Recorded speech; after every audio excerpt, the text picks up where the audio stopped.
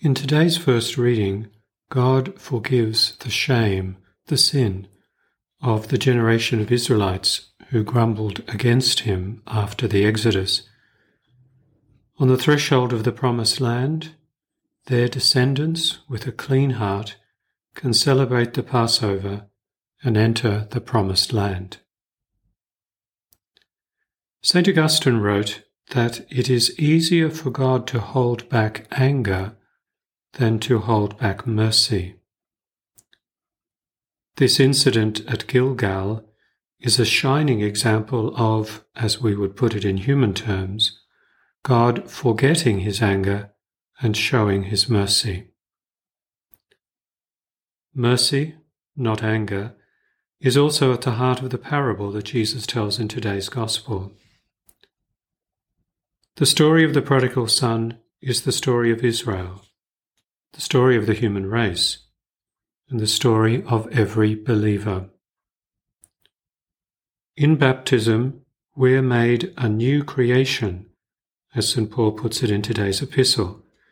But when we sin, we're like the prodigal son, quitting our Father's house, squandering our inheritance in trying to live without him. We cut ourselves off from the grace of sonship that was lavished upon us in baptism. It is still possible for us to come to our senses, to make our way back to the Father, as the prodigal does. But only God can remove the sin and restore the divine sonship we have spurned.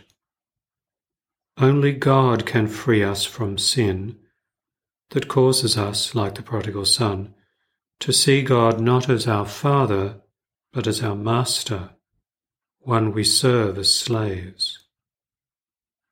But a Master does not run to us when we return, nor does he clasp us in his arms and kiss us tenderly.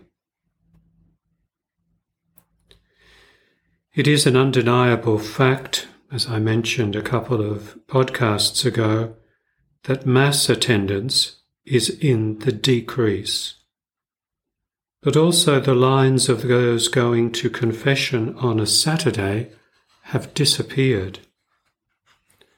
Yet Christ willed that we use this sacrament that he gave to his church on Easter Sunday evening, when he appeared to his apostles, breathed on them and said, "Receive the Holy Spirit. If you forgive the sins of any, they are forgiven. If you retain the sins of any, they are retained." When the Protestant groups broke away from the Catholic Church in the 16th century, among what they rejected from the Catholic faith was the practice of individual confession of sins.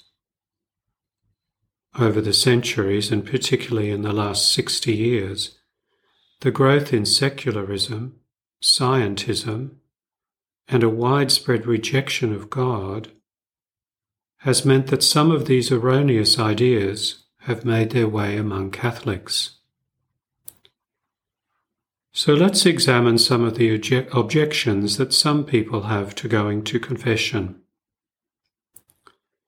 Firstly, there is no such thing as universal salvation. Not every person will get to heaven. Our Lord himself said that the gate is wide and the way is easy that leads to destruction, and those who enter it are many. The gate is narrow and the way is hard that leads to life, and those who find it are few. St. Paul also wrote that we have to work out our salvation in fear and trembling. Thus we need every help that Christ gives us to get to heaven. We would be ungrateful and negligent if we did not use the sacrament of mercy and forgiveness that he gave us. Some ask why we have to go to a priest to have our sins forgiven, rather than privately saying sorry to God.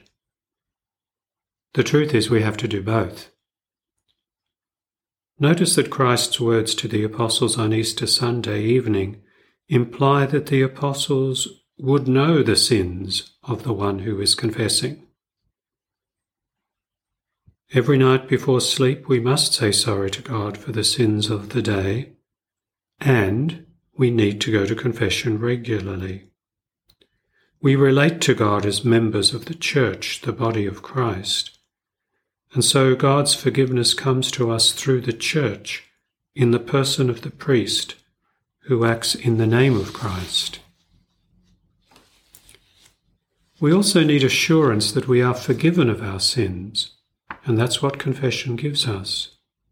To hear another human voice say, "I absolve you of your sins," is just that, a certain knowledge, a guarantee that we have been forgiven by God.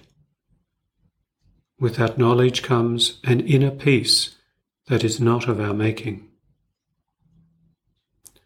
We are notoriously bad too at being either too lax with ourselves or too harsh.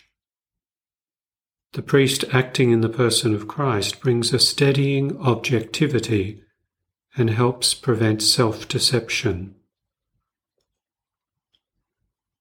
When we recognize and acknowledge our sins and seek the sacrament regularly, like on a monthly basis, our conscience is formed in a healthy way because of the regular examination of our conscience. We become more aware of the daily sins of life, the venial ones, that stop us from growing in virtue and holiness. Just practically too, it's easier to remember what you've done in the past 4 weeks than in the past 12 months. Confession is one of the most perfect remedies for pride, the most dangerous of all sins. By humbling ourselves and asking for forgiveness, like the prodigal son, God raises up and protects us against pride. Notice in all that I have said that I have used the plural pronoun we, us, because I remind you that I go to confession as well, and that I have to go to confession, like you, and I make it my practice to go at least once a month. One other thing will add. When you say the short form of the act of contrition, don't say that you will try not to sin again. It sounds like taking the easy option.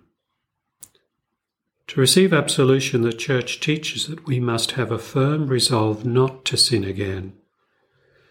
Not to try not to sin again, but a resolve not to sin again. We only accomplish this with God's grace. That's the truth, the grace of the sacrament. We know that we will probably sin again because we are weak. But to only say, "I'm going to try," is to cheapen God's grace and imply that it all depends on me. I draw your attention to what the wholehearted sorrow of the prodigal son. He did not mince his words or reduce the gravity of his sin. The narrow pathway to heaven is not successfully navigated through being strong-willed ourselves, but of deepening our union with God by means of the sacraments and prayer.